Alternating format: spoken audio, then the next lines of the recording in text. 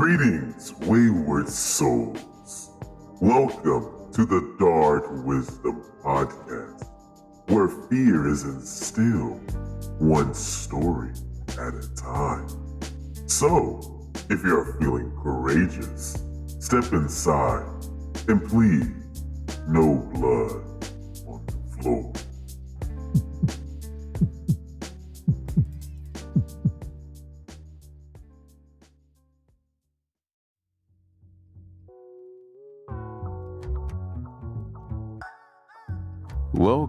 Welcome back, ladies and gentlemen. It seems the call of the dark was not enough to keep you away. Very well. I'd like to welcome you back to the House of Shadows, where you get entertainment and, of course, dark wisdom. I'm your master of ceremonies and lore keeper Thoth, but you knew that already, didn't you? Do you hear that? That is the sound of the night calling out to you. It never fails to chill the blood, if I had any. I have a special treat for you, ladies and gentlemen. We are going on a trip to a place that is out of this world. Don't think you can be scared. Let's test that theory, shall we? You know, they say that on Halloween, the portal between living and dead opens, giving way to the dark abyss where the dead roam aimlessly looking for a soul to steal. One such place, one such portal in this dark world is Haven DeWitt, a place of horror and lore. You can't turn back now. Where would the fun be in that? Besides, you've already stepped through. If you want to survive this trip, do not touch that dial or adjust your set, because coming to us live from the airways of the dead is Respawn Machine from the mysterious Channel 13. Let's hope it's your lucky number. Bet your life on it. Now, sit back in your chair, relax. Don't forget to tip your waitress in. Enjoy.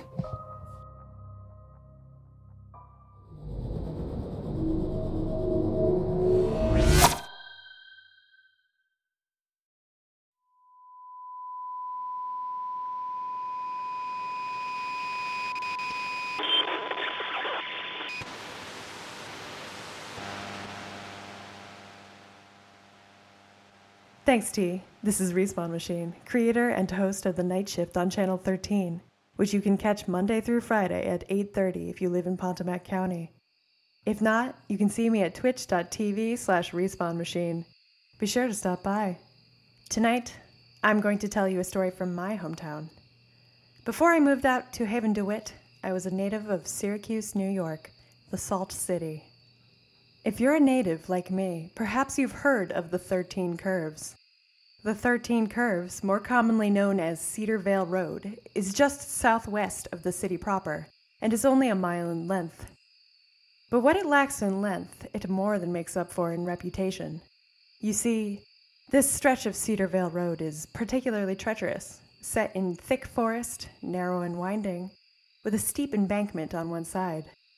It can be dangerous to navigate in the darkness or in inclement weather, as sometimes a trick of the eye in the drop-off makes the road appear to be going straight ahead, until you get up close and realize it's yet another curve. Signs on either side of the stretch warn drivers to slow down, and it's not uncommon for local drivers to count the curves as they drive, just to be safe. But the reason this road is so well known isn't the road itself, as dangerous as it can be. No, the reason we all know of the 13 Curves in Syracuse, New York, is because of the woman in white who can sometimes be seen standing by the road at the final curve, moments before you break through the thick forest to see the light of the moon again. She only seems to appear at the last second, no time to slow down, but observers have said that she wears a white dress like a bride, and there are leaves in her hair. She has a faint, ethereal glow, and her sad face is streaked with mud and tears. I saw her once as a little girl, driving home with my family after a children's choir concert, of which I was a part of. I was about 10. My father was driving, and neither he nor my mother saw her. But as my siblings dozed off in the back, I saw her in the distance among the trees through the passenger side back window. I didn't know what I had seen at the time, as I was not a big fan of ghost stories as a small, easily frightened child. So I assumed she was just somebody who lived nearby, taking a walk, in a forest, late at night. Because that makes sense. 13 days later, in a completely freak accident, I fell and split my knee wide open on the edge of a plastic storage bin containing sheet music in music class. It wasn't until many years later, when I heard the story of the 13 curves and the woman in white, that I put it together. So let me tell you what I know.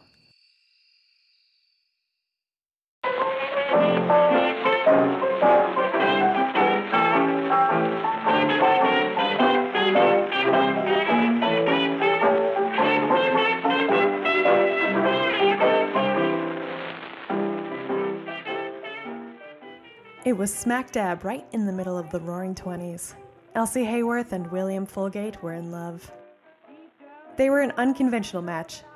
Elsie's father was an attorney who had, a few years earlier, risen to great fame and wealth after successfully defending a local factory owner in a lawsuit. After he was successful, he began to be sought out by tycoons all over the Northeast, though he preferred to stay in Syracuse with his family and community.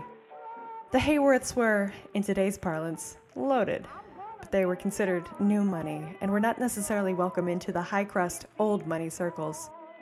This is where William Folgate comes in. He was the son of a once prominent carriage maker, Charles Folgate, who had seen a great decline in his fortune after the advent and introduction of Henry Ford's mass-produced automobiles.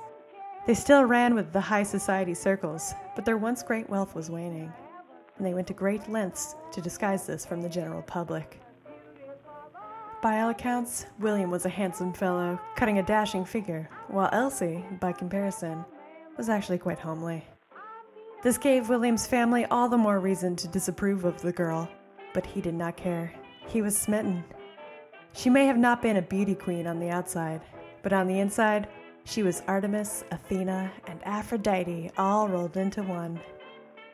Unlike the haughty society girls his parents would have him marry, she was genuine and strong.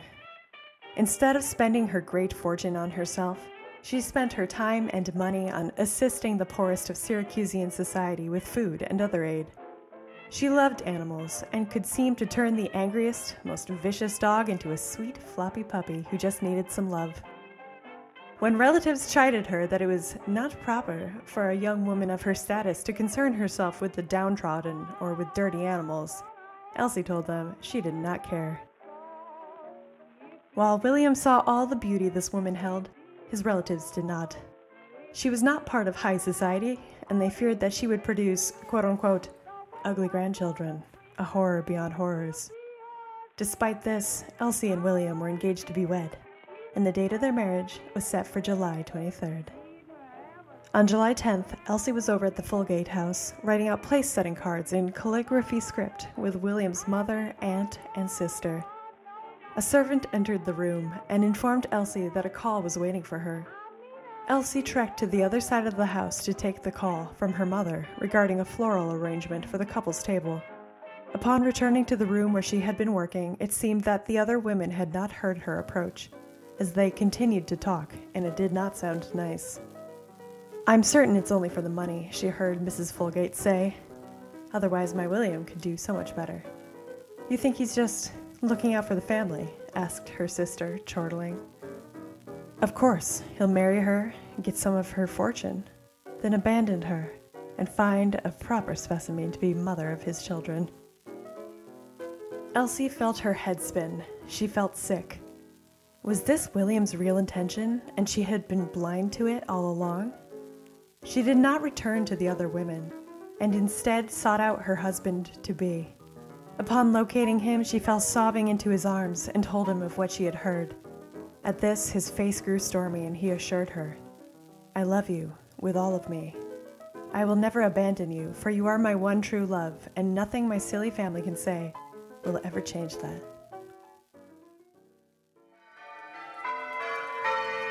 The day of the wedding finally came. Despite everything, it would be considered a joyous occasion, with family and friends from both sides coming together to eat and drink and dance in celebration. It seems that William had spoken to the offending parties, as they were cordial, even friendly, to Elsie. Finally, as the day drew to a close, a great storm whipped up, coming eastward from the Great Lakes.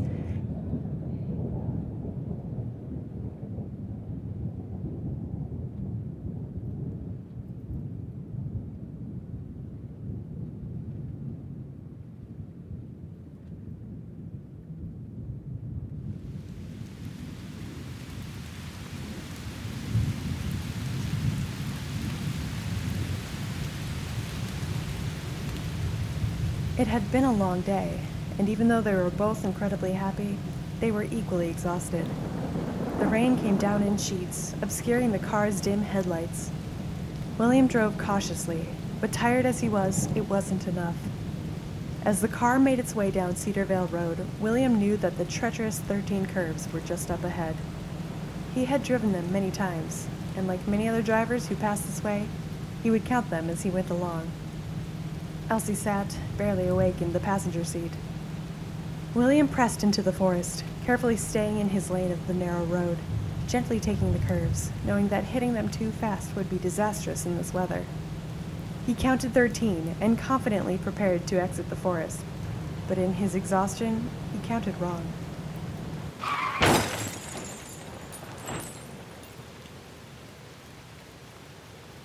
The car careened over the side of the road and hit a tree.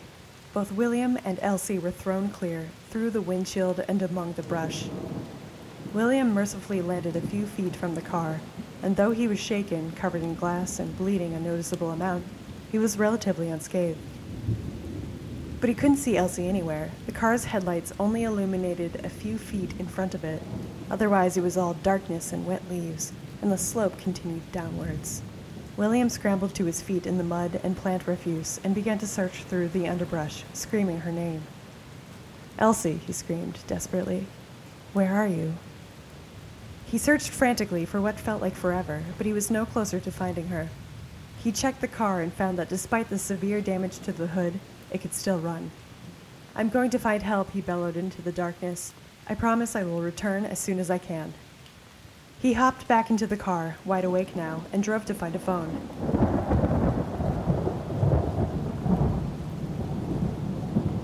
He first found a gas station. They were closed up due to the storm.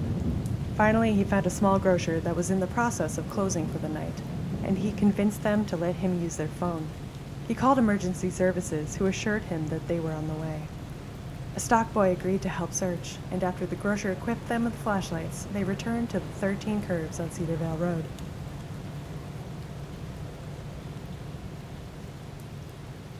They returned to the bend where the accident had taken place, the sirens of emergency services screaming in the distance.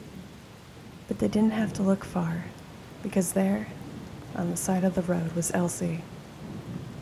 Compared to William, her injuries were far more grievous, even at a distance. William leapt from the car and ran to her side. But she was gone, having succumbed to her wounds in the short window of time he had gone to find help. Her beautiful white wedding dress was smeared with blood and soil, and her hair was full of leaves. And it was obvious to all who saw the scene that she had spent her final moments dragging herself up the embankment and towards the road, looking for the man who promised to never abandon her.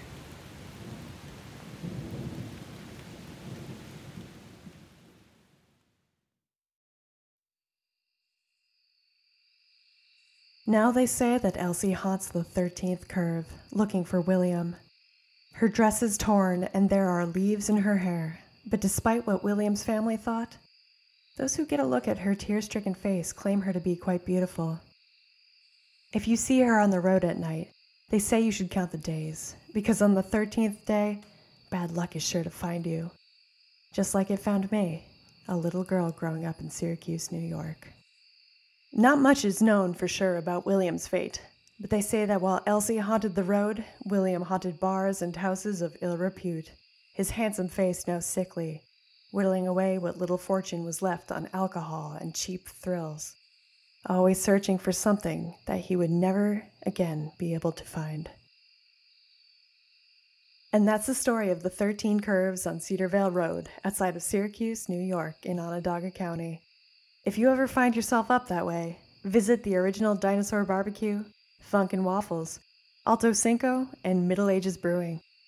Take a walk down Westcott Street, through SU's campus, and past the iconic Niagara Mohawk building. But if you find yourself on Cedarvale Road, drive safe and count the curves. And if you do see Elsie lingering by the side of the road, count the days. Because on the 13th, you might just want to stay home, or at the very least, away from the 13 curves. After all, I'm sure Elsie wouldn't mind some company. This has been Respawn Machine, host of the Night Shift on Channel 13. Have a great night. Back to you, Thaw.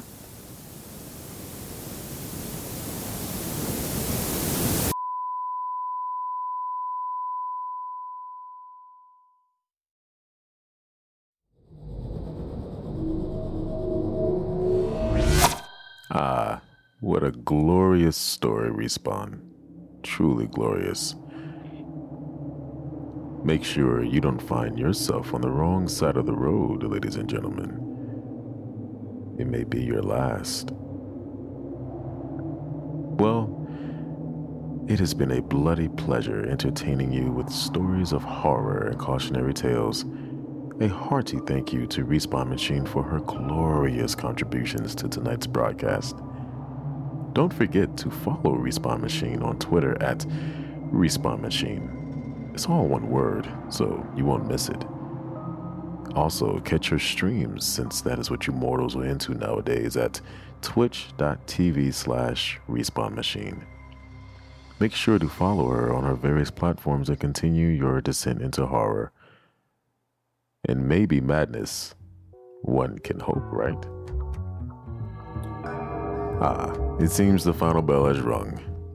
Before I go, I'll leave you with these parting words, ladies and gentlemen.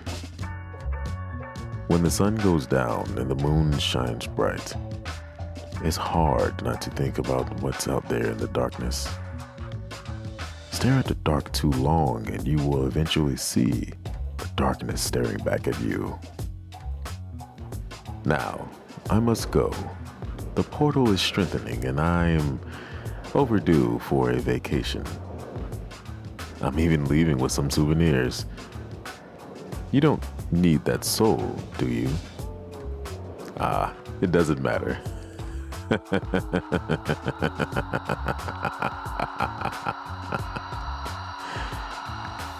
See you next year.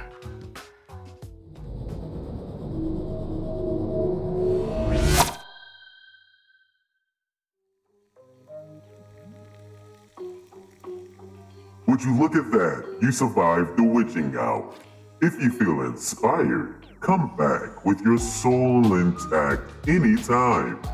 In the meantime, you can catch Professor Liquid on Twitter at FormlessLiquid. You can find this podcast on Apple, Spotify, Buzzsprout, and many others for a frightening good time. Type in Liquid Wisdom Podcast and you may survive the night. I'll see you soon.